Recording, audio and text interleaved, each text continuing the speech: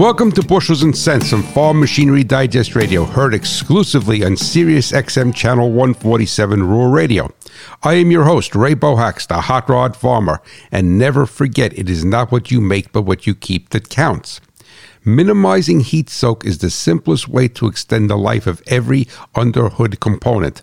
High temperatures decrease the life of gaskets, electronics, rubber components, and even the cylinder head. The underhood temperature rises when the engine is shut off since the cooling system is no longer functioning. The heat from combustion then migrates into every component. This is called thermal excursion. To limit this effect is simple. When possible, idle the engine for around 60 seconds before shutting it down and then open the hood. Agriculture runs on machinery, profits on reliability.